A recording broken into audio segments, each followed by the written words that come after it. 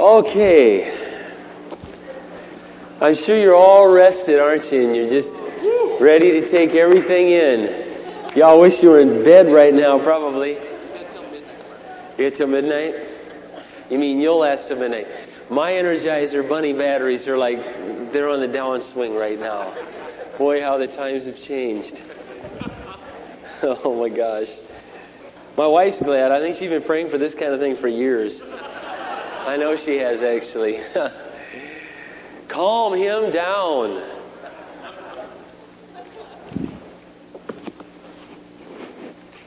Oh boy. You know, I was sitting with some folks over dinner, and just made me realize I actually wish I could just sit with all of you, 5 at a time, 10 at a time, and just have dinner and talk. Probably change the way you think about me. Probably be a good thing, too. I really love you. I want you to know that. I really care about you. Everything I've said here this weekend, none of it, absolutely none of it was intended to hurt you or to make you feel unworthy. I said it because I care about you. Sometimes we just need somebody, who loves us to knock us off dead center once in a while. Sometimes we get in a rut. Sometimes we're not challenged. I read a book several years ago. It's probably 8 years ago. Seems like several to me at my age. But I read this book. It was called Vital Signs, and it was a book of statistics done by a man named George Barna, taken from evangelical Christians, all evangelical Christians. And this guy is pretty accurate with his information. And he found that the majority of Christians in Bible-believing evangelical churches feel very unchallenged, and the number one thing they desired in a church was to be challenged. So I was just trying to fulfill that this weekend. I want you to know that. Okay? That's what I think actually we need often in our life. I need that. Interestingly enough, in pro basketball, there's about one guy out of all of them that doesn't need challenge. That's Michael Jordan. Michael Jordan's a unique individual. He challenges himself and he raises his level of play. But just about everyone else needs challenged, and that's what a coach's job is to help get the most out of his players, to bring out the best in his players.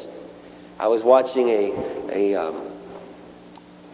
interview recently with a famous player, and I don't know his name. I think he's been in the league 1 or 2 years. And the coach said, I had to sit down with him and take a different strategy. I was cutting him too much slack.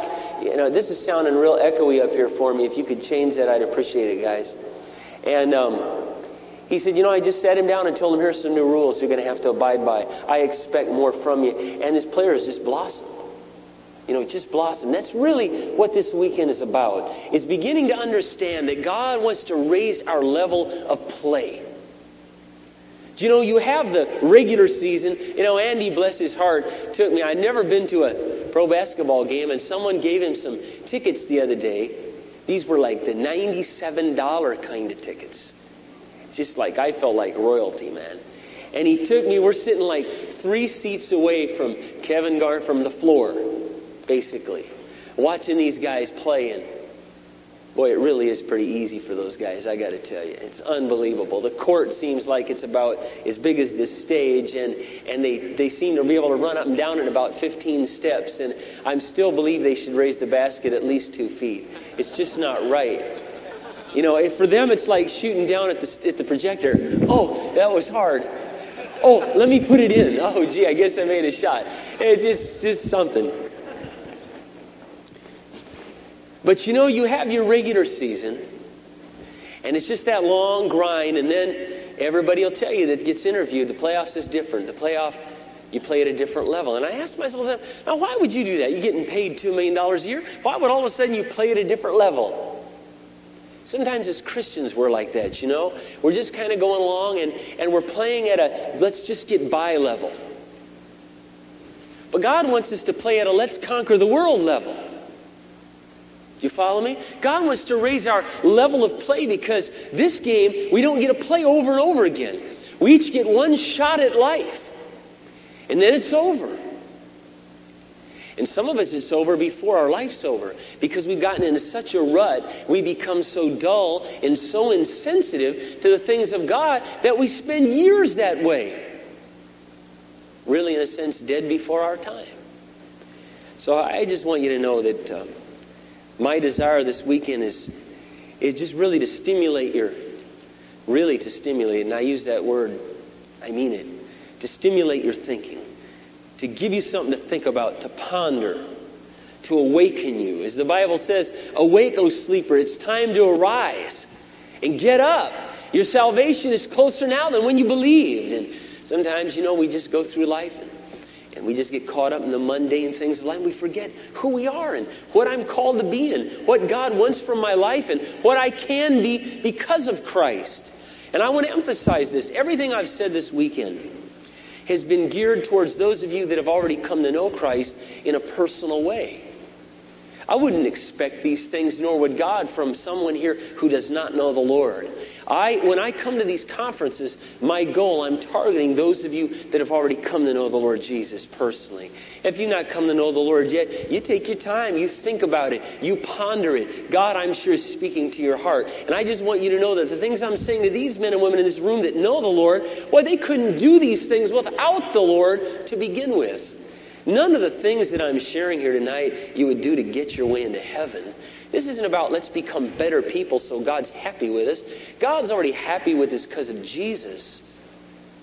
But the point is now that we have Him and we know Him, His love constrains us. And I want to serve Him. I want to give Him all that I've got. It's really kind of like being married. Even though my marriage has ups and downs, I'll tell you this, Kathy's got my heart. And she's always had my heart. And she always will. And I love her. And it really brings me a lot of joy to show her that I love her. Just about every morning, I get up. I'm the first guy up around the house. My oldest two are next. And I get up and I go to Super America and get her favorite cappuccino every morning. I'd go anywhere else she wanted, but she likes Super America. See, I don't want you to think I'm cheap or nothing. See, I just want to make that clear. It isn't like I said, look, you drink Super America cappuccino or none at all, okay? Because I ain't spending the money. I love her, and I even got her this cute little refill mug. And it was 81 cents a refill, but Super America had favor upon me, and they lowered it to 29 cents. So I go every morning, and just about at least 5 days a week, and I get her that cappuccino, and I bring it into the bedroom, and I just set it there. When she wants to get up and drink it, it's up to her. And I love her. I really love her. I show that love towards her, and all of you relate to this. You understand what I'm saying, and you would want this in your own marriage. By doing that which pleases her, or trying. I don't always succeed because I have the flesh, but I try. Now, there's some things my wife knows, that we won't do, and she understands that. My wife knows, we're not going to spend our summers in the Caribbean. My wife knows that we're not going to drive around a Mercedes-Benz. My wife is called to serve the same Lord as I've been called, and she realizes that puts certain constraints on our life and on our materialism and the things that we get in life or don't get.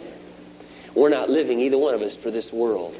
But there are all kinds of little things and sometimes bigger things that I do to let her know, I want to please you, Kathy. I want to make you happy.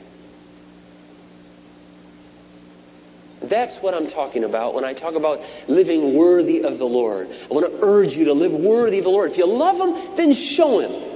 You ought to love Him because He's loved you so much. The Lord's the best thing that ever happened to any of us in this room. Even if you're still considering coming to know Him, He's still the best thing that could ever happen to you. When you come to know the Lord, you won the spiritual lottery. And you're destined to heaven. And in the meantime, between now and then, you have the living God working actively in your life. Working everything for good in your life. Building you, nurturing you, comforting you, stimulating your life, trying to bring out the best in you. Tonight I want to talk to you about an area that I'm sure is going to get some feedback. And that's fine. And it's sort of a delicate area. At the same time, the Bible speaks very directly to it. In fact, the first 7 chapters of Proverbs basically all address this area. So I want us to pray, and I want you to ask God as I'm praying. Say, Lord, just give me a tender heart. Give me an open heart, because I want to hear what you have to say to me, Lord. I know that you'd never do anything to rob me. You'd never try to withhold something from me. You have my best interest in mind all the time. You ever thought about this? So let me give you this thought before we pray. Everything in the Bible that God asks us to do, it doesn't benefit him a bit if you do it or not. It's no skin off his back. God's not on a power trip. God made the washer, and he knows what will make the washer work the best. And he knows putting gasoline in it to wash your clothes will ruin your washer, so don't put gasoline in it. God made you. You're his finest creation. You're his model, his human prototype. And he knows what will make you function the best. He knows what will bring you maximum joy. He knows what will bring you the greatest satisfaction in life. And that is to live subject to his laws and his rules and not the laws of the flesh. We don't have to look very far, do we, any of us, to see the death, literal death, and also figurative death and destruction that sin is causing in the world. Do you have to look very far? We'll get into that tonight. Let's pray. Lord, we want to thank you tonight for your loving kindness and your mercy, which you've shown to every one of us, Lord, in this room. Lord, you help us tonight. Give us an open heart, because, Lord, you know what kind of a country we live in. You know, Lord, how hedonistic it is. You know that our society, Lord, is so sexually oriented. I just ask you, God, that you'd help us as men and women to have a heart here tonight that says, Lord, look, I want to honor you. I want to please you. I want to live in a way worthy of you, to please you. Might we have as our prayer, Lord, tonight, the verse in Corinthians we looked at today that says, I've made it my ambition to please the Lord. Give us a tender heart, Lord, and you just speak through me. Lord, this isn't about me. My goodness, this is about you. I'm just a clay pot. A chipped one at that. You're the treasure in earthen vessels, Lord. You're the one we've come to hear. And speak to us now in Jesus' name. Amen. Please turn to 1 Peter 2.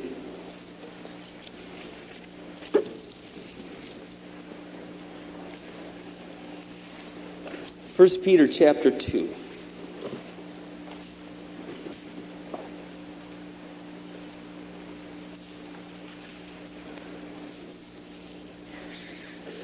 You know, we read earlier verse 9 about how you're a chosen people, a royal priesthood, a holy nation, a people belonging to God, that you may declare the praises of him who called you out of darkness into his wonderful light. That's a big part of why God called us. That's really the Great Commission, that we might declare his praises, that we might proclaim him.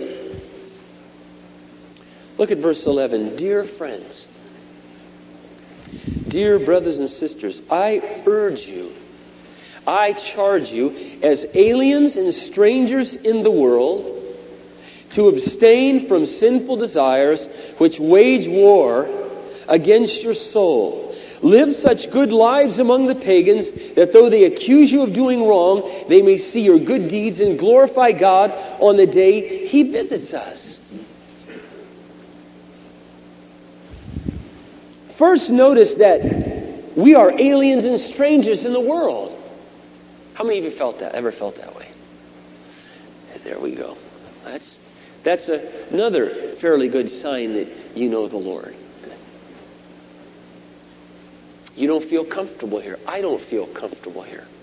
The Bible tells us about Lot later on in Peter, that night and day Lot's righteous soul was tormented by the lawless deeds of wicked men. Lot, was living in Sodom and Gomorrah just before God destroyed it. It's tormenting living on this planet. It's painful. It's hard. I'm not at home here. This hasn't felt like home to me for 21 years. I'm a stranger. I'm an alien. And we're not going to be here very long. And so what God wants in our lives is that we abstain from sinful desires that those who live on the planet, who aren't aliens, they don't abstain from at all. It's normal to them. They live, eat, drink, and breathe sin. Well, we're aliens and strangers. We don't breathe the same air. We don't get off on the same things. God wants us to live that way and to abstain from those things, to avoid them, to stay away from them, to not allow them to have dominion over our lives. And notice again, they wage war against your soul. Remember I asked you earlier, how many of you felt like you're at war? Well, that's what happens. Those desires wage war against you. As a younger person, I didn't feel the war at all. I liked sinful desires. I didn't really feel my conscience bothered me. That's something totally different. After a while, it didn't bother me because I seared it enough. Now, it's not about a conscience. I'm at war. I can feel the war, the tug, the pull of the flesh, trying to drag me back down into the ditch that I came out of. And it's relentless. And it's endless. And it happens over and over and over and over and over again. And then he tells us that, here's the point. Live such a good life. What does that mean? Live such an upright life. Live such a holy life that your life is so good and wholesome and righteous among pagans that though they accuse you of wrong, and they'll make things up. At first, they may see your good deeds, and that doesn't mean just your good deeds towards them. It means your good style of living, your positive, righteous lifestyle. That when God visits us, they will glorify God. What does that mean? It means they've come to know the Lord and they're excited to see Him come. Because of your upright and righteous life. I want you to go to Romans chapter 13. I have a number of verses here I want you to look at first. I always want to take you to the Scriptures because I don't want your faith to rest on what I'm saying. I want your faith to rest on the Word of God and then realize I'm only commenting on what God has written.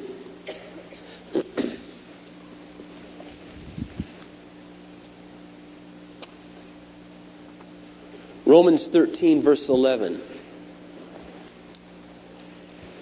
And do this, understanding the present time. Well, and do this is referring to all the things above that he's just told. Basically, the commands. The hour has come, and this is what I was talking about earlier this evening, for you to wake up from your slumber. How many of you feel like times you get into a spiritual slumber? Get into a lull, right? Okay, that's what I'm talking about. And that's why I spoke to you as frankly as I did last night and tonight. I'm taking a little different tone tonight. Because I think you're awake. I really do. I at least from the number of conversations I've had, I think, we got your attention. I think you're awake. Your eyes are open, your ears are ready. Wake up because your salvation is nearer now than when you first believed. The night is nearly over. The day is almost here. In other words, this long night of being here is almost over, brother and sister. I really expect the Lord before I die. I mean, if I live a normal life, if I live to 65 or 70, I personally expect the Lord to be back for us before that time. I don't even know if I'll have grandchildren, if I'll be around long enough, but we'll have to see. No man knows the day or the hour, but I believe we can know the signs of our times, and I believe the hour's close. In light of that, put aside the deeds of darkness and put on the armor of light. Let us behave decently as in the daytime, not in orgies and drunkenness, not in sexual immorality, debauchery, not in dissension and jealousy. Rather, clothe yourself with the Lord Jesus and do not think about how to gratify the desires of the sinful nature. Why does he say, let us behave decently as in the daytime? Have you ever noticed that most all the wicked kind of things that happen in a dimly lit bar and dance club at night? They happen at night. Why? Because we love the darkness. You know what John says? The book of John says, this is the verdict. Light has come into the world, but men love darkness rather than the light, for their deeds are evil, and they did not want their evil deeds exposed. That's why most crime happens at night. That's why most immorality happens at night. Sneaking around at night. It's because we're more comfortable. We're creatures of the dark by nature. But God has made us children of the light. And you know, we think of doing a lot of things that people do in the daylight. You know, it's daylight. I don't feel very comfortable doing it. You know, let's be honest about that. We don't. That's good. Now try to think about that all the time. You're in the daylight.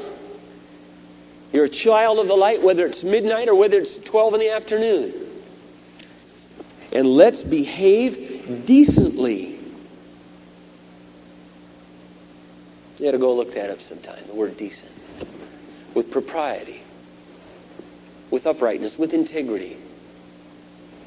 Not in orgies, drunkenness. By the way, I just want to tell something to you. A little history lesson.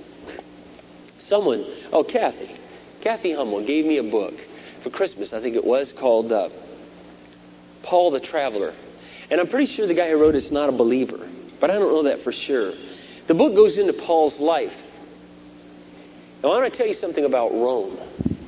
Rome in Paul's day was absolutely the most vile, despicable, wicked, sexually oriented empire you can possibly imagine. Some of the passages I read in this book made me physically ill. The things that the emperors would do on their islands. It's sick. Paul is writing to these Romans in these days. Orgies were normal. You go to the temple, just have a big orgy. Everyone having sex with everybody else. That's the way they would worship. They were lewd. They were vile. Many of the emperors were gay. They were extremely perverted. They were sodomites. They were into bestiality. Many of the emperors had sex with animals. You would not believe the wickedness and the vileness of the Roman Empire. And eventually it was destroyed because of it. Totally destroyed. The Bible says moral rot will destroy a nation. And Paul is writing to them, listen, behave decently. You know how different that would have been to have been a Roman? Behave decently? You got to be kidding. You know, people hear us say this today in America, we go, come on. Well, imagine you're in Rome. Don't get drunk. Don't be involved in sexual immorality and debauchery, which means just vile sexual practices. Or in dissension or jealousy. Man, you read about some of the emperors, their jealousy, they'd kill their brother to get his wife. John the Baptist was beheaded, if you remember, because he spoke out against the king. I think it was, I don't remember his name. I'd have to go back and read it so I won't misquote it. Because he married his brother's wife. He took his brother's wife. And John the Baptist spoke up about it, so this woman was so angry about it at one of these parties when his daughter was dancing, providing this lewd, sensual entertainment, his own daughter. For all the people in his court that day, he got drunk, lost his head. He said, ask me for anything, I'll give you whatever you want. He says, I want John the Baptist's head on a platter. This man was frightened, but he made an oath and he didn't want to look stupid in front of his guests. So he brought up John the Baptist, cut his head off right there. Folks, we're talking about a very vile society that these Christians were trying to reach. Corinth was worse. You know, sometimes I've had some of you come up to me, and I realize you love the Lord. I want you to know this before I say this.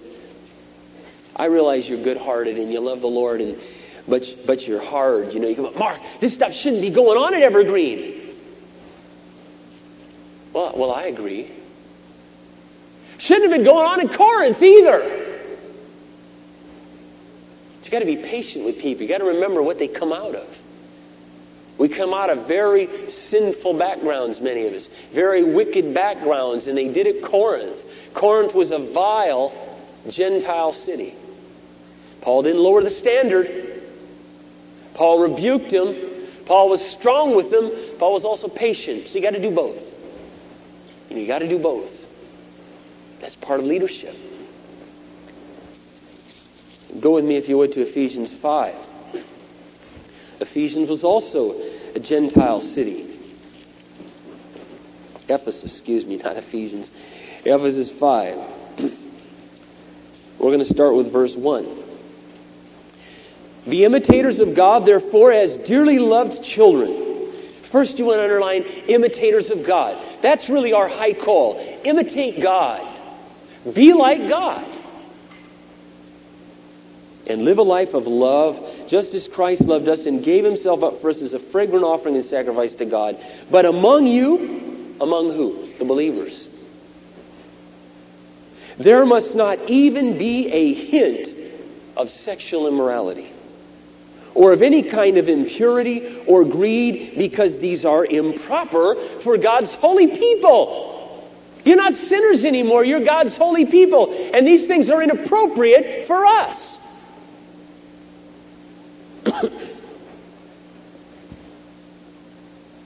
Nor should there be obscenity, foolish talk, coarse joking, which are out of place, but rather thanksgiving. We ought to be thankful people. The Living Bible says, rather remind one another of God's goodness and be thankful. For of this you can be sure. This is very important. No habitually immoral, habitually impure, habitually greedy person, such a man as an idolater, has any inheritance in the kingdom of Christ and of God. Let no one deceive you with empty words, for because of such things, God's wrath comes on those who are disobedient. Therefore, do not be partners with them. Now, friends, I want to tell you something, all right? Someone who comes into your midst, maybe into the congregation, into Evergreen, and they start coming. Evergreen, remember, is a place where we're trying to reach lost people for Christ. Do you have a person who comes around and they say they know the Lord, and they're habitually sleeping around, they're habitually hitting on the women, or women hitting on the men? I don't know if that happens so often, but it could. And they're habitually greedy, and they're habitually sexually oriented. There's probably a very good chance they don't know the Lord. First of all, you need to understand that. Second of all, God is trying to help us see here that, don't you understand, we shouldn't have a part of this, because this is the very reason God's wrath is going to come on disobedient people, on the world. On the world. And I want to tell you something. You can read about it for your own pleasure some night. Probably won't give you much pleasure, probably frighten you to death. When you read about what God is going to do to this society, to this world, to this planet, before he judges them and then sends them to hell. The tribulation and the wrath that's going to come at the end of it is not a pretty sight. God hates sin, and eventually God has done two things, two major things as a warning to the entire world. He did them out in the open. They are very well documented. They are very well known, but these foolish idiots deny they happened. One, the flood, and two, Sodom and Gomorrah.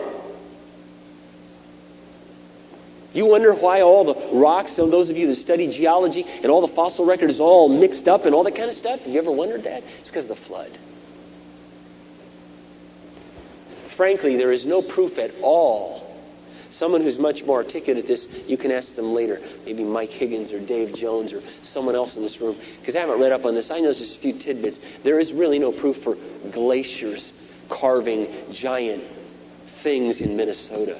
We're talking flood, people. You know what a flood in the entire world would do to the mountains, to the earth, to the ground, to the trees? Besides the fact they found Noah's Ark. You know what God did to Sodom and Gomorrah? Every single person in Sodom and Gomorrah, every male, what they call it sodomy, because they were sodomites. They had sex with other men. And God told Lot, he said, you get out of this city. Take your wife, take your children, and do not turn around and look back. I'm going to destroy it with fire from heaven. And God did just what he said. Except Lot's wife couldn't resist. She turned around and instantly became a pillar of salt. I want to tell you something, all right, about God. Sin is not a joke to God. This is not a joke. He's very serious about what he will eventually bring on the world because of their sin.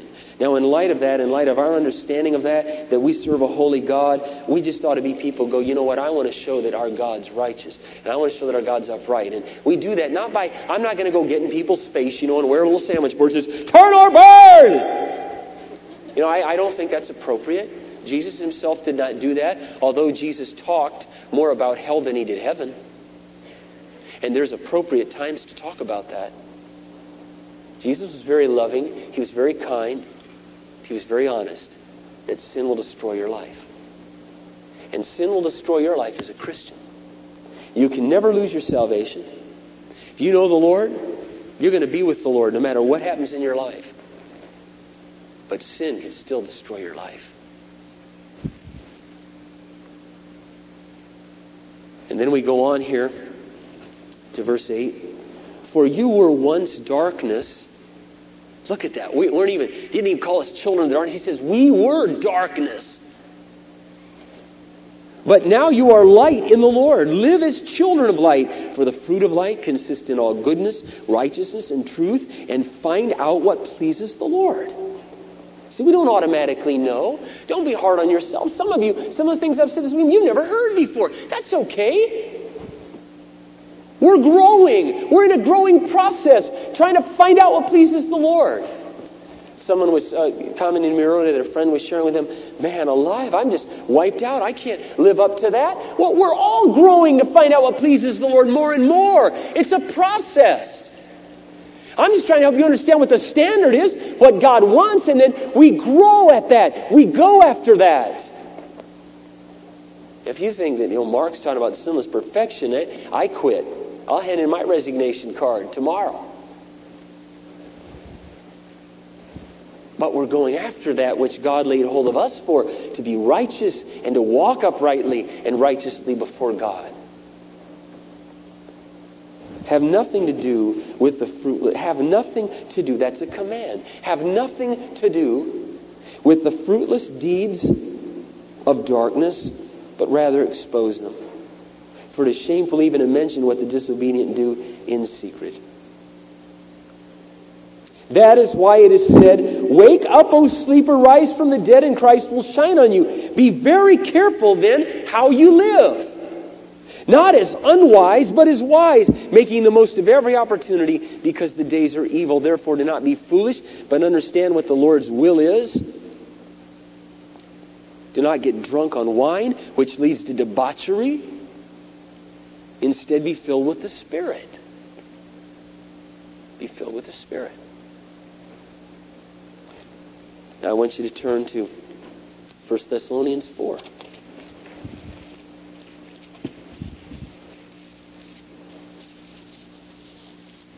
I just want to make it very clear to you that this was Paul's theme in almost every book that he wrote, and God wrote them. And again, remember that Paul is writing all of these to Gentile, wicked cities in that period of history. We start with verse 1. Finally, brothers, we instructed you how to live. And that's, brothers and sisters, that's what I'm doing here this weekend. In some small ways, I'm instructing you how to live in order to please God. As in fact, I know you're trying to live. Now we ask you and urge you in the Lord to do this more and more. For you know the instruction we gave you by the authority of the Lord Jesus. It is God's will that you should be sanctified, set apart. That you should avoid sexual immorality, that each of you should learn to control his own body in a way that is holy and honorable, not in passionate lust like the heathen who do not know God. And that in this matter, no one should wrong his brother or take advantage of him. The Lord will punish men for all such sin, as we have already told you and warned you. For God did not call us to be impure, but to live a holy life. Therefore, he who rejects this instruction does not reject me, but God, who gives you his Holy Spirit. That doesn't mean you rejected him as in salvation. It means you rejected the instruction, and it came from God. God wants us to avoid sexual immorality. Let me just describe, just in case there's a question here. Sexual immorality is any sex outside of marriage.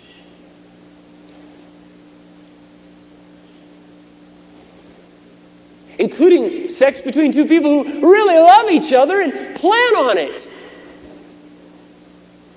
I didn't write this. I didn't write the rules. God did. God designed you for a reason. I have counseled with hundreds of couples now in the 10 years that I've been a pastor. And I'll just tell you right now that you're just simply going to have problems in your marriage as a result of premarital sex. It's going to create distrust. It's going to be baggage that you bring to the marriage, and you're going to have to overcome it. Now, God can help you overcome it, but I'll tell you this. It took my wife and I a long time. And I'm not proud of that.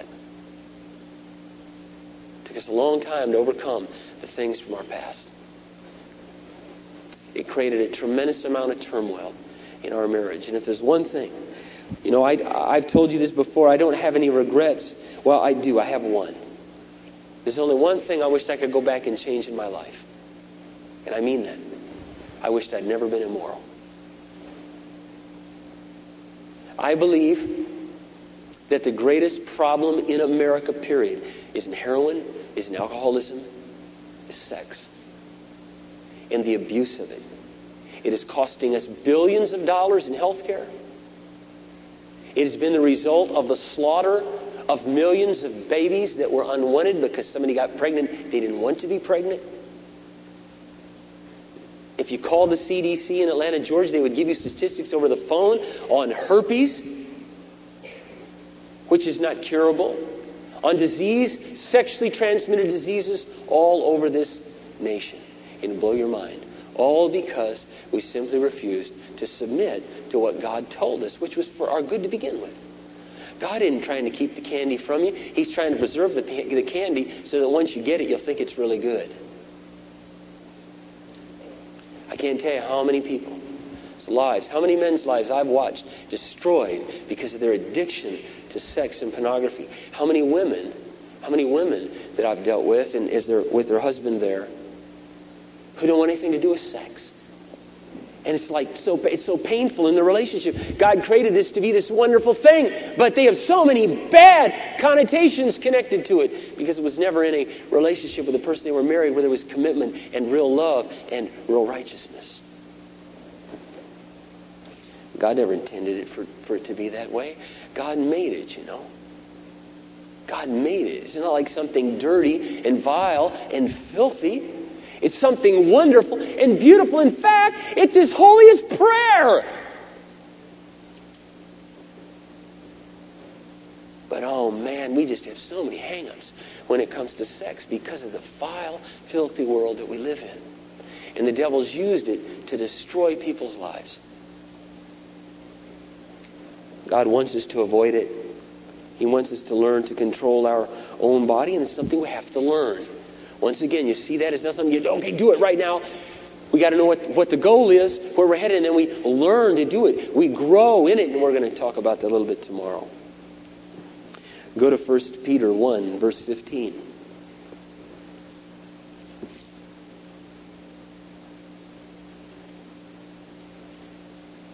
We already looked at that one today, so don't turn there.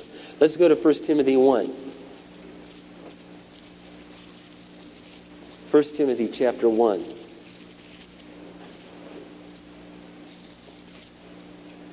In verse 8.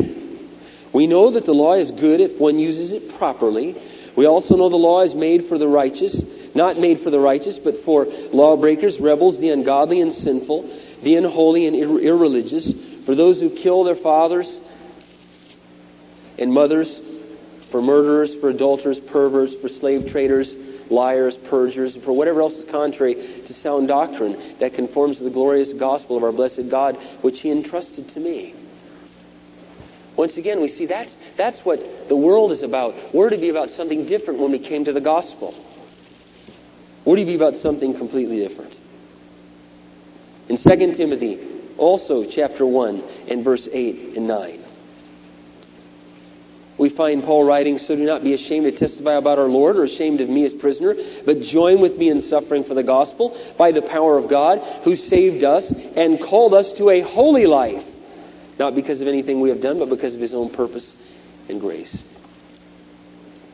And then go to Colossians chapter 3.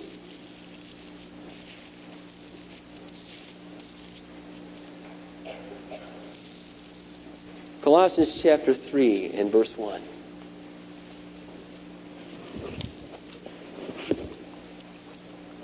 "Since then you have been raised with Christ, set your heart on things above, where Christ is seated at the right hand of God. Set your mind on things above, not on earthly things. For you died.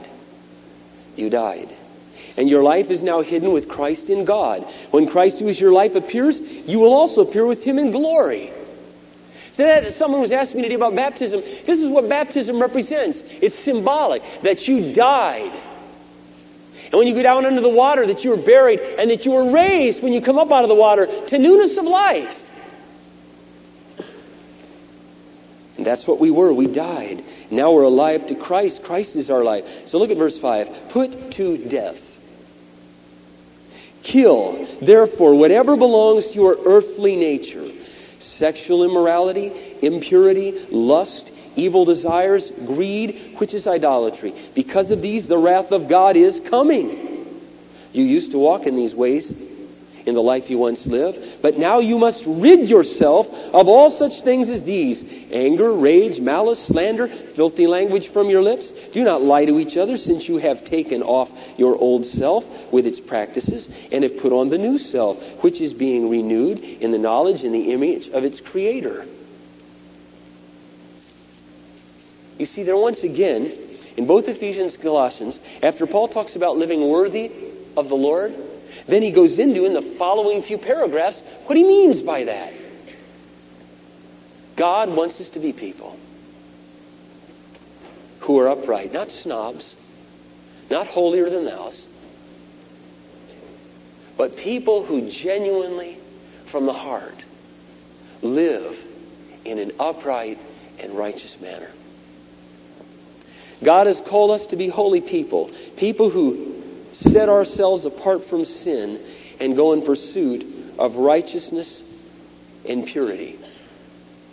So, number one, we should be people of the highest moral standards. All right, we should be people of the highest moral standards. There shouldn't even be a hint of immorality among us, or petting, or carousing, or any other impurity. That shouldn't be what we're about. Now, saying that, is it going to happen? Of course it's going to happen. People are going to fall, and they're going to need help getting back up when they fall. My goal here tonight is to help warn you before you fall. It's to try to help you avoid that fall. And to let you know this is what God has called us to. I have helped, I want you to know, I've helped countless. I can't even count the number of men and women that I've helped through affairs, not through them, after them. After immorality. And picked up the pieces. But I just want you to know ahead of time that God wants to be people of the highest moral standards. He wants us to keep our relationship with the opposite sex pure and totally above board. This is very important in the church. This is very important. Listen. Guys, men with the Holy Spirit shouldn't need any sensitivity training whatsoever. Because we ought to be the most sensitive guys in the world. When I'm talking about sensitive, I don't mean in touch with our feminine side. What I'm talking about here is as it results to sexual issues in the workplace, in the church, etc., etc. This isn't a meat market. You know, this is an open season on the girls. They are God's kids. Be real careful. Be real careful. Some of you, you know, maybe you see some gal here, you think, wow, she's kind of attractive, she's kind of special, I'd like to go out with her. You ask her out on a date. That's fine. If she tells you she's not interested, leave her alone. You have no idea how many times, you know, you be careful because these girls got some big brothers, guys. I just want you to know that. I'm very serious about that. I want you to know that. Okay? They got some big brothers, and we're here to help. And we're not going to beat nobody up or nothing like that, but we'll come to you 2 or 3 at a time, and we'll lean on you. And we'll let you know, listen, she told you. Now we want to ask you, stop bothering her. And if that won't work, then I advise him to call the police. This isn't a game. Okay, this isn't a game. She shouldn't have to tell you 100 times, 10 times, 15 times, 20 times. And if you really believe it's from God, then fine, wait on God and God will make it happen. And God will soften her hard heart. If that's what you think it is. And it may well be. So you wait on God and God will work in your life. I'll get to you girls in a minute. Your time's coming, okay? Don't worry, guys. I try to be equitable here. But I do want you to know that as men, I believe God's given us a bigger responsibility. I really do. You've been the Promise Keepers, you already know that. I'm not going to get into all that. I believe God's holding us to a big responsibility. I hope you girls don't mind I say this, but the Bible says it, so I'm going to say it. We should guard them as the weaker sex because that's what they are. If you don't like it, I'm sorry. Talk to your Creator. He made you that way. We need to be very careful, and we need to be very understanding, and we need to be very cautious in our relationships. Ephesians 4, chapter 17. Let's see what it says there. I don't remember. Maybe we already looked at it.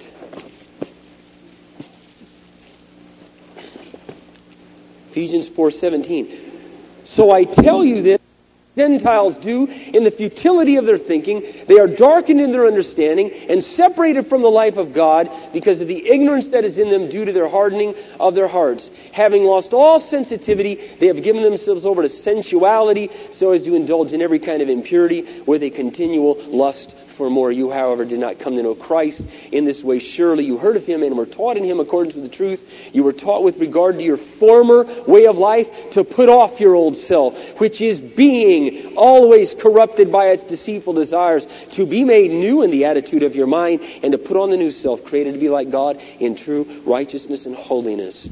Therefore, each of you must put off falsehood and speak truthfully to your neighbor. I insist on it. God insists on it. We should be people of the highest moral standard now. Now. Are we all? No. Some of you have only known the Lord a year. You're growing. We understand that. I want you to know that. We understand that. We understand it, and we're here to help you grow. And I just don't want to scare you guys. I mean, we'll be patient with you. But if a girl starts to get uncomfortable and she talks to her small group leader, then we just may have a talk with you. At least we'll start with a small group leader. We won't bring the pastors in yet. They'll talk with you. And they'll be loving and they'll be kind and they'll be understanding. They'll say, Bob, I was just wondering, Betty called me. Or, sorry, I don't mean Betty here. I was trying to find a homogeneous name, We just call it Ethel. No one here's name's Ethel. Okay? Anybody named Ethel? Okay, good. So, Ethel, listen, Ethel's been, it's been upsetting for her. She mentioned, first of all, you've called in the last month about 30 times and you've asked her out. Is it true that you've been calling? Well, not 30 times. Well, how many times did you say? 15. Okay, 15. And she mentioned that she has said no each time. And, well, yeah, but you got to persevere. Well, Joe, with this, you don't persevere. With this, you quit. Okay. I don't want to make you too gun shy, or the girls are really going to get upset with me, Got to be careful here, okay. Let me read this to you. Brothers first. You should guard your sisters. Notice I said they're your sisters. They are your sisters. And if some guys used your physical sister like some of us maybe sometimes are tempted to do, or we get caught in, we wouldn't stand for that. Brothers, you should guard your sisters by never putting them in a compromising situation. Be careful in your behavior and speech, that you are righteous and holy, rather than charming, fleshly, and seductive.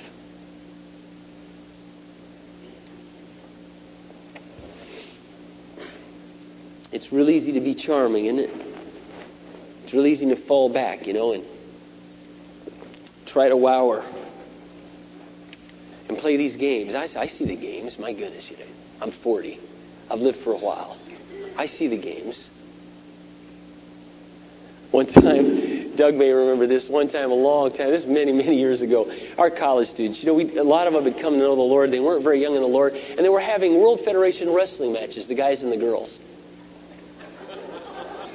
That was one of their, little things they do. They get together after the small group. They have a big wrestling match on the floor.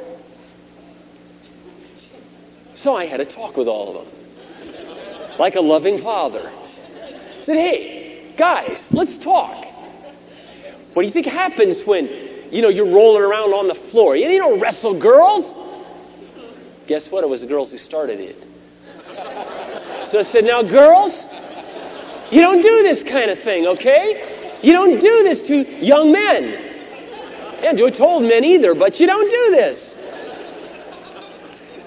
Or the time they all went over to a friend's house that had a swimming pool. They all thought they'd play keep away in the swimming pool. Yeah, that works real well. Bodies bumping all over the place. People's suits getting ripped off. That works real good. Let's use our heads, folks. As men, I'm not going to put my sister in a compromising situation. I don't, none of you are offended by this, but if you are, I'm sorry. I won't even meet alone with women at all. None of the pastors do. I'll talk to them over the phone, and I'll try to help, but I won't meet alone with them. I care about their reputation, and I care about mine. More, I care about God's. Sisters, you should guard your brothers by never putting them in a compromising situation. Be careful in your behavior and speech, that you are righteous and holy, rather than flirtatious and seductive. Proverbs has a lot to say about a flirtatious woman. Be really careful with each other. Let me give you just a few examples of what I might mean. So your mind isn't wondering about some crazy thing, I remember this again was a long time ago. Brother, really nice brother, just a dear guy, really dear guy, genuine and sincere. A lot of guys, they don't realize this kind of thing. That's why I'm kind of saying this. I think it will educate a lot of us. He was just really nice to the sisters. He wasn't really partial. He was just nice to a lot of them. A couple in his little group there, and he'd send them flowers and write them nice little cards. And pretty soon we had about 3 or 4 girls had a crush on him. They were all crazy about the guy. So we came to him and said, bro, listen, you can't send a girl flowers like this and send a card that says, love your brother in Christ. Because what that says to a woman is, you're special and I like you. And her emotions get all stirred up. Well, gee, I'm just being nice. I know you were. I'm not saying you're a bad guy. I'm just saying, you have to be very cautious in your communication. With my children, my two oldest children, they obviously discovered the opposite sex a year or two ago. I don't know the exact day or the hour. I think it was at LT when they went to the summer at LT. And obviously, you know how young kids are. They're all exchanging addresses. And my daughter's a letter writer, man. Like, she'll write 5 or 6 a week. She's unbelievably disciplined. She'll write to guys into girls, girls into guys. My son, he writes, And I told him, I said, here's the deal. I read your letters. This first summer, I read your letters before they go. Why, Dad? I said, well, it had nothing to do with trust. I trust you completely. It has to do with learning how to articulate to the opposite sex right from the beginning, because if you don't, son, I tell you right now, you're going to have girls that got the hots for you. Not because of any feelings you have, but because of some missaid word in your letter.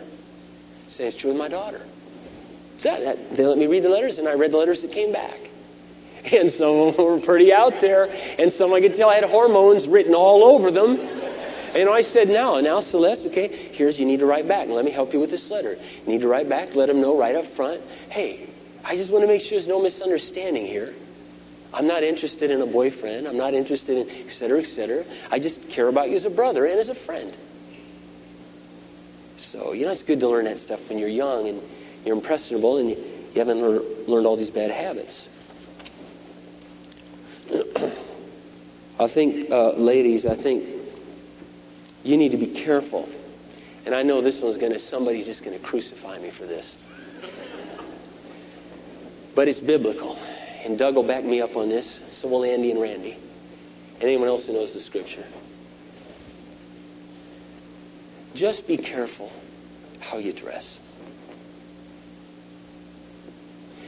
And be careful. Some of you are very touchy. Okay? And I don't want you to stop being who you are. Just be careful. Hey, Doug, come up here now. I want to demonstrate this. Come here. Come here. Come on, Doug. I told you this. You know what I'm saying, brother. You get up here. Come on up here, Doug. My beloved one. Sweetheart. Now, I want you to know I've never done this before. I mean, in front of people. I've never done this. Stay right there, Doug. Just stay there. Okay. Yeah, get out of here. Okay. I've never done this before. And I'm not really doing this because I think there's a humongous problem. I'm just trying to avoid any potential problem and any potential thing that could possibly happen. And so I'm going to show you something about hugging. Okay, that's what I'm going to show you. If my wife was here, I'd show you, but she's not. So Doug's safe, okay? I want you to know. So, you ever seen, this happens when I'm around teenagers, or I see teenagers doing this, but I've seen this sometimes with singles. I got to turn this off, Doug, because the electricity will go wild. Okay, just a second. Okay, baby. Okay, here we go. Okay, this, in my opinion, this is Mark's opinion, as your pastor, as a friend. You can talk to your small group leaders about it, but I know Andy and Randy will be really excited about this. This is not a good idea. He's a sister, I'm a brother.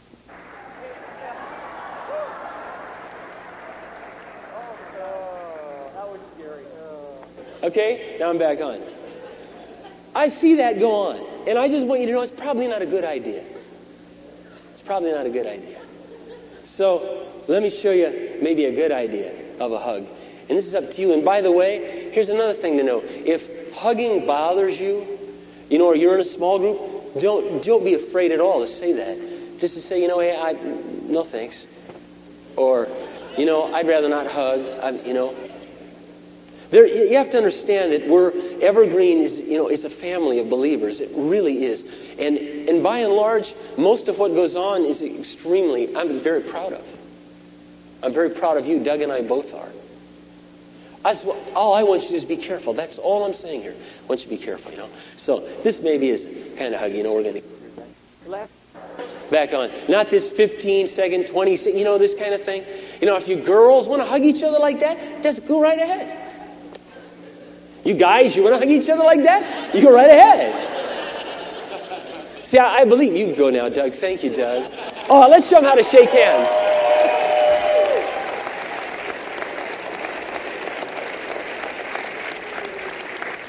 You better tell them about holy kisses.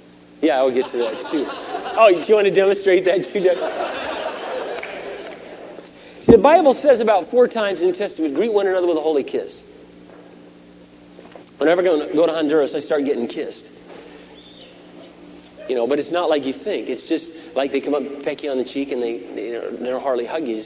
It's just a cultural thing. You know, you're there, it's cultural. I don't really go around doing it to a lot of other people, quite frankly, because it would leave me open to accusations. It really will. I hate to say that. I hate to even realize sometimes what kind of world I live in, but it's the truth. And I'm an affectionate person by nature. I care about people a lot. I really do. But, you know, we just have to be really cautious. We have to be really cautious. We have to use our head. And I'll be standing at the door sometime. I'll just be standing shaking hands. And I've had women come up and just plant a huge kiss on my cheek, leave lipstick right there. Okay, I'm trying to get it off before the next person comes through, you know. I mean, I don't solicit that. It's not something I think is a great idea. Some people just come by totally overcome with emotion. They either got saved that morning or, I mean, you know, you've been there. You know what the experience can be like sometimes. I don't think it's because of any attraction to me at all. I think it was really like what the woman did to Jesus' feet when she came to realize so much love from him, and she wept on his feet and washed them with her hair. It's very important. Many, many years ago is another story, and the Lord worked it out in a beautiful way. But it was a couple small group leaders. They were just friends. Just good friends, that's all. I had no interest in one another at all, but sometimes they'd plan their small group like, their best hours were 11 till 1 in the morning. And one night, they just slept together. Next day, we're picking up the pieces, you know. Today, they're both doing great, and they're married, and they've gone on to other people, and they've gone on to productive, wonderful Christian lives. Oh, I understand those things. Those things happen. My gosh, what I'm saying is, it's like Proverbs says, guys, can a man take fire in his bosom and not get burned? You get too close to the fire, you will get burned. Hormones and passion will take over. Or if you spend a lot of time, here's another thing that happens with I've seen this with gals and guys. And I'm just sharing this with you tonight, and you just take it for what it's worth. But I've had this happen a number of times. Girls will call on the phone, and they'll go, oh, Mark, I'm having a really hard time. I've been spending time with this guy in the small group. We were just friends. It started out as just friends, but now I really love him, and I don't know what to do, and I don't think he loves me. And sure enough, he doesn't. He just, wanted someone, they go out to eat once in a while, or go to the movies together, or do whatever together. And I've had to tell him, look, you can't do that. The best thing to be doing in a group, you start to do it alone with her, and you may think to yourself as a guy, we're just friends. You sit across from a table with eye contact. Do you know the number one cause, actually, for intimacy? Number one reason for intimacy is prolonged eye contact. And you sit there listening, just Mr. Understanding. This girl is going to fall in love with you. Kindness makes a man attractive. I used to not understand this. My wife, she'd tell me, Mark, you got to be careful. And I said, I'd say, well, Kathy, my goodness, I'm not a good-looking guy. I'm nothing. She says, Mark, you're charismatic. You may not understand that at all, what that means. But you just be careful. And I listen to her. I listen to her sometimes, quite frankly, that I'm just not myself. When I get around in certain situations, I don't act like me at all. Because I know it would come across wrong. I tone down. With my wife, I can be who I am, but I get around other people, and I'm very cautious. I don't want to bring any dishonor to the Lord. It just breaks my heart. It would break my heart to bring dishonor to the Lord.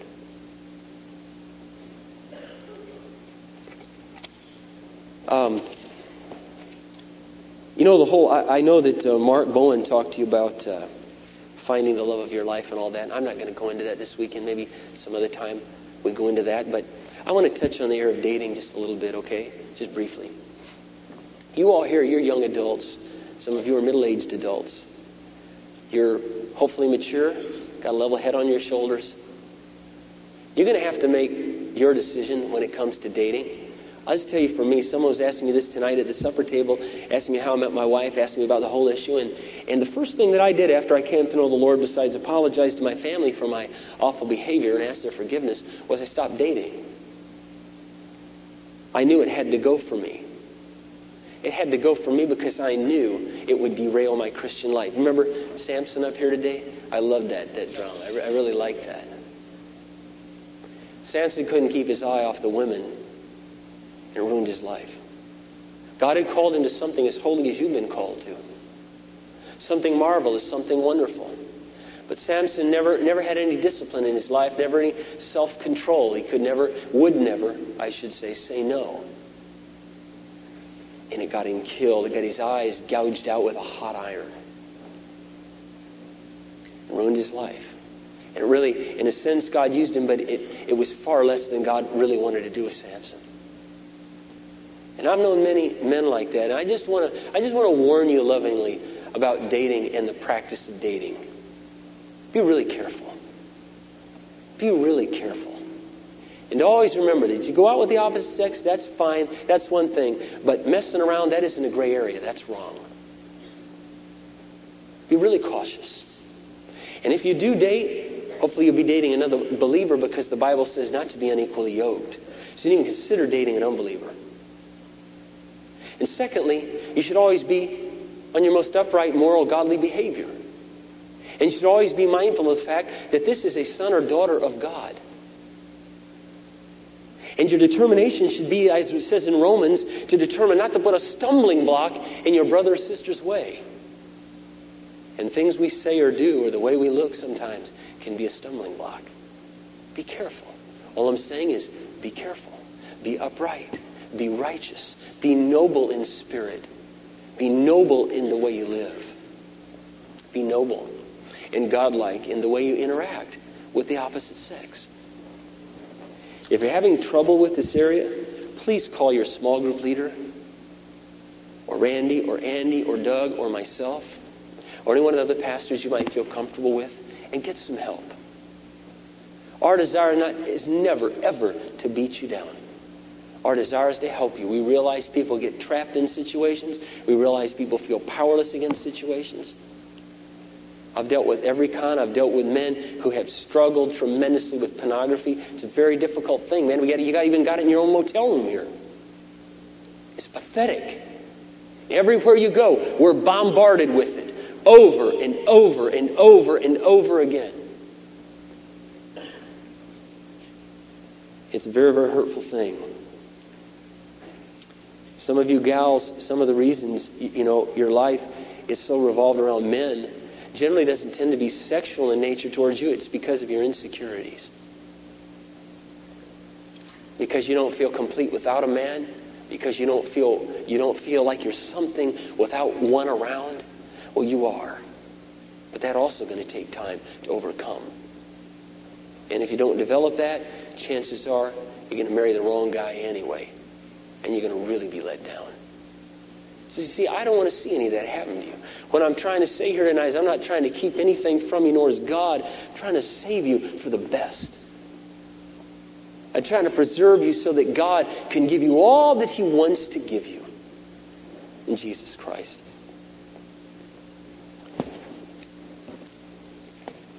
And then number 2, or number 3, whatever I'm on. I guess I'm on number 2. Turn to 1 Peter 4. Let's see if I've already read that one. 1 Peter 4. Yeah, I read that one. In 1 Peter 2:11. Yeah, I read that one.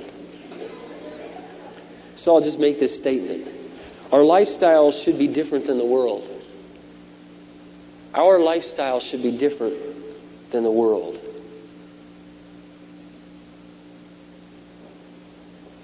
And we should be people who do that which promotes wholesome living.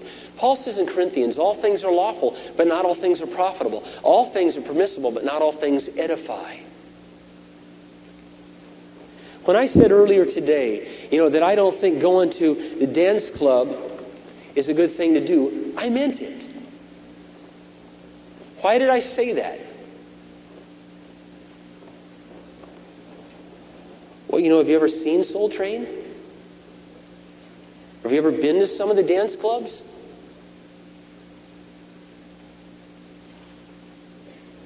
Usually it's just a meat market. It doesn't promote anything wholesome. It doesn't promote anything really winsome, and it's usually going to be really hard on your flesh. So the Bible simply says, right, make no provision for the flesh with regard to its lust. So I'm saying don't make a provision for it. I guess we could say that about a lot of things. We could say that about magazines. Maybe there's magazines that used to have. I remember talking to a young man. He's not here anymore. He's gone. But he'd gotten engaged to a gal from some other place and some other church. He came over one day and she said, Mark, I'm really having a hard time. I love him and I want to get married, but I found out he subscribes to Playboy. And he's a Christian and he justifies it. He says they're collector's items. And the sad thing was he really believed that. He really meant it.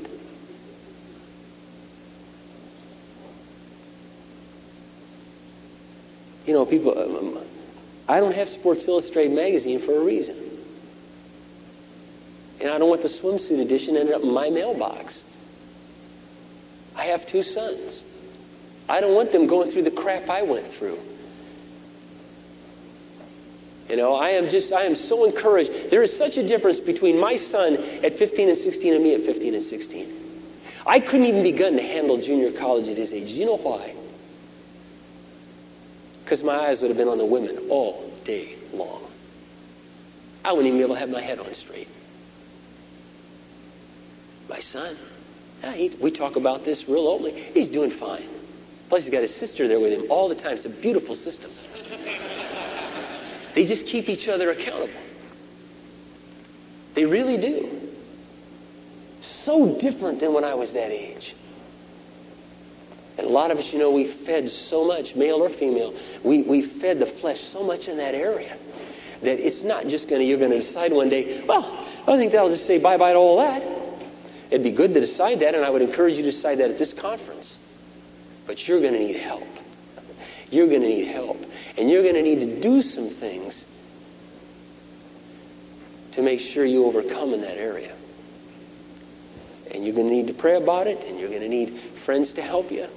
And you're going to need to avoid your old hangouts and your old friends. Or you'll get sucked right back into it. And you know what? It hurts worse after you came to know the Lord. I hate to break the news to you. But I've also experienced that, and I'm not proud of that. When I came to know the Lord at 15, I was really sold on serving the Lord and following the Lord. But I just decided one day, here's what happened. What happened was I got tempted by Delilah. The Delilah in my life. I was 16, and I had the lead in the musical Bye Bye Birdie, and I was Conrad Birdie.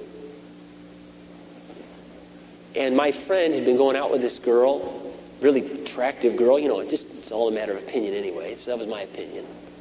They broke up, and you know how it is when you're in high school. The girlfriend comes and tells you, if you ask someone so out, they'll go out with you, because I wasn't about to make a fool of myself and be rejected. So I only waited to find out if somebody would do it, and then I'd take the risk. I knew I shouldn't have asked. I knew I shouldn't have done it. I knew she probably didn't know the Lord. I knew we had very different standards, but, it was an ego trip. Just to be very honest. For me, it was an ego thing. So I asked, and she said, yeah. So we started going out, and, I started out just a perfect gentleman, and I never thought about doing anything crazy, which could, embarrass my family and embarrass me, and et cetera, et cetera. So we'd gone out about 3 or 4 months, and one night we were over at her house, and we were watching this show. I don't remember what the show was. If it was the First Threes Company or if it was way back when. It was about this couple living together. And I don't know why. That night I just said, that's not right. And she said, what do you mean it's not right? I think it's great. And then she said, Well, you hang around long enough with me, and I'll change the way you think. And I was just like Proverbs says, a deer being led to slaughter, a stag with an arrow through his soul. And I didn't leave, and I didn't say goodbye. And before you knew it, all I thought about was sex. It opened up Pandora. It almost destroyed my life as a young man. I don't want that for you. Some of you know what I'm talking about. Some of you ladies, you know what I'm talking about. God has something better for you. He has something better for you. Our whole society is littered with throwaways, is it not? It's littered with people being used by somebody else and thrown away. Sin hurts. Sexual immorality will destroy your life. Listen, walk away from it. If you're in a relationship right now you know you shouldn't be, walk away from it. That was the third thing. Actually, let me back up. That was the very first thing I did the night I committed my life to the Lord. I drove to Des Moines, Iowa. I knocked on my girlfriend's door. I said, we need to talk. She said, okay. I'm pretty sure she thought I was going to propose because we've been talking about getting married just a few weeks earlier. And instead, I dropped the bomb. I said, I just have to tell you something. What I've been doing with you is wrong. And I want to ask you to forgive me. I've wronged you. And I'm very, very sorry. I'm more sorry that I've wronged God. I just want you to know I've turned my life over to Him tonight. And I'll never be back here again. Our relationship is over. Not because you're an awful girl, because I think you're ugly, because I think you're unworthy. It has nothing to do with that. I want you to know that. It's because this has been an idol in my life. You have been before God. Immorality has controlled my life. And I don't want that anymore. And I walked away. Some of you, maybe you're in that kind of a situation, you need to walk away. Or maybe some of you are close to getting married and the person knows the Lord, but you're struggling. Just get some help. Just reach out and get some help. My wife and I'm not going to lie to you. If you've heard my tapes before, then you know this story. My wife and I fell before we were married. It was one of the reasons I wanted a quick wedding. It was one of the reasons I never wanted to wait the 2 years to try to honor parents that we ended up waiting. I knew this was going to be huge. My life is going to be so hard. And Paul says it's better to marry than to burn with passion. Well, we fell. Fortunately, we had a pastor in our life, that we could go talk to, although it was the scariest thing that I'd ever done in my life. I didn't want to admit it. I felt like such a failure. We went over that night and we talked to him, and he was so gracious to us and so helpful. And he gave me immediate things to do. He said, first of all, Mark, you're going to have to realize, you and Kathy, for the rest of your engagement, you just can't be alone. I was, pardon? We can't be alone? You can't be alone, Mark, because you've opened this. It'll be really easy to fall back into. So what I want you to do is find a trusted friend that you can take around as a chaperone.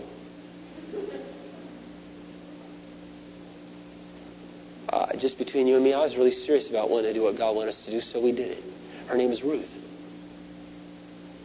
And Ruth went with us everywhere. When we went shopping for wedding stuff, or when we were hanging out just talking, she'd sit over in a booth, just kind of over there. Second thing I did is Rick said, Mark, you need to live with someone who can help keep you a little bit more accountable. So I want you to move in with Rick. Some of you know Rick Whitney. He'll be speaking to you when we're all at the couples conference. Rick was just married then, had a little baby. He said, this friend of mine, he was leaving for a world tour the very next day. So he didn't know if I was going to do any of this. He said, but you just call Rick on the phone and tell him I thought it'd be a good idea. So I did. Rick said, okay, move your stuff, come on over. So I mowed my sleeping bag. It's about all I had in those days. All in a duffel bag and a sleeping bag I owned. And there I was on the floor until I got married. It was hard. It was painful. I never wanted to wait all that time. It was kind of like I was caught between a rock and a hard place, But even then, it did a lot of damage to our relationship. Because there were things previous to that I didn't even know about. That, we just brought to this relationship. God used him in my life, and I'm very thankful for him. I just want to help you.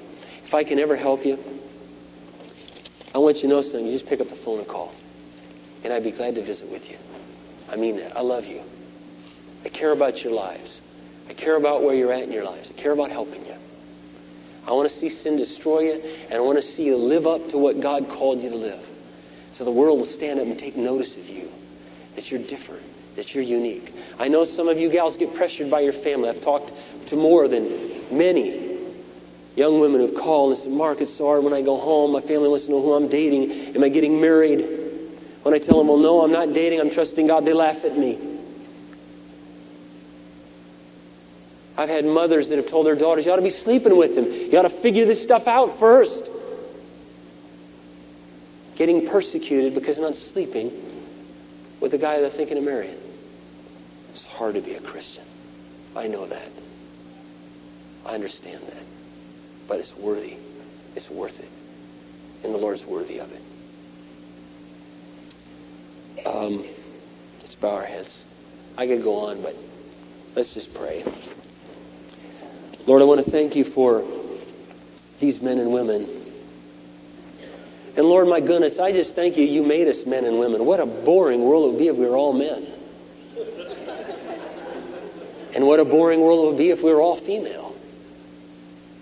Lord, you made this beautiful thing called men and women. You made sex. You made it. You didn't make it to be something to be ashamed of. You didn't make it to be something to dread. But you made it for a marriage relationship. You created marriage. And I know, Lord, that for the most part, probably most of the people in this room would like to be married. I know they struggle with their passions. I know they struggle with their desires. I ask you to help them, Lord. I ask you to help us. Help us to walk worthy of you. Help us to keep going after you. Help us not to get discouraged by the struggle of our flesh, by the thoughts that come to our mind. Help us to keep striving to go after godliness and to apply the grace of God and your forgiveness to our failures. You strengthen these young men and women, Lord. Help them. Help them tonight. If they need to change, as we would say, repent. Help them to do that. Help them to have the courage to stand up and say, I'm uncomfortable. I don't want to live this way anymore. I want to go after this high calling that God has for me. Help them to do that. Help them, Lord, if they would, to confide in another Christian friend, to ask for prayer, and to get help and to realize there's nothing in the body of Christ that we need to be ashamed of. We can come to one another and get help. Help us, Lord, as men and women. Please help us as brothers and sisters to be upright and holy in the way we treat our sisters. Help us to look out always for their best interest. Help us to be men that are noble in heart. I ask you, Lord, to help the ladies here today to remember that charm is deceptive and beauty is vain. But a woman who fears the Lord, she should be praised. And I ask you, Lord, to help them. We live in a world, nothing wrong with being fashionable. And there's nothing at all wrong, Lord, with being attractive. Help us to differentiate between attractive and sensual. Help us to be people that really do look out for each other's conscience and look out for each other's interest. In Jesus' name, amen.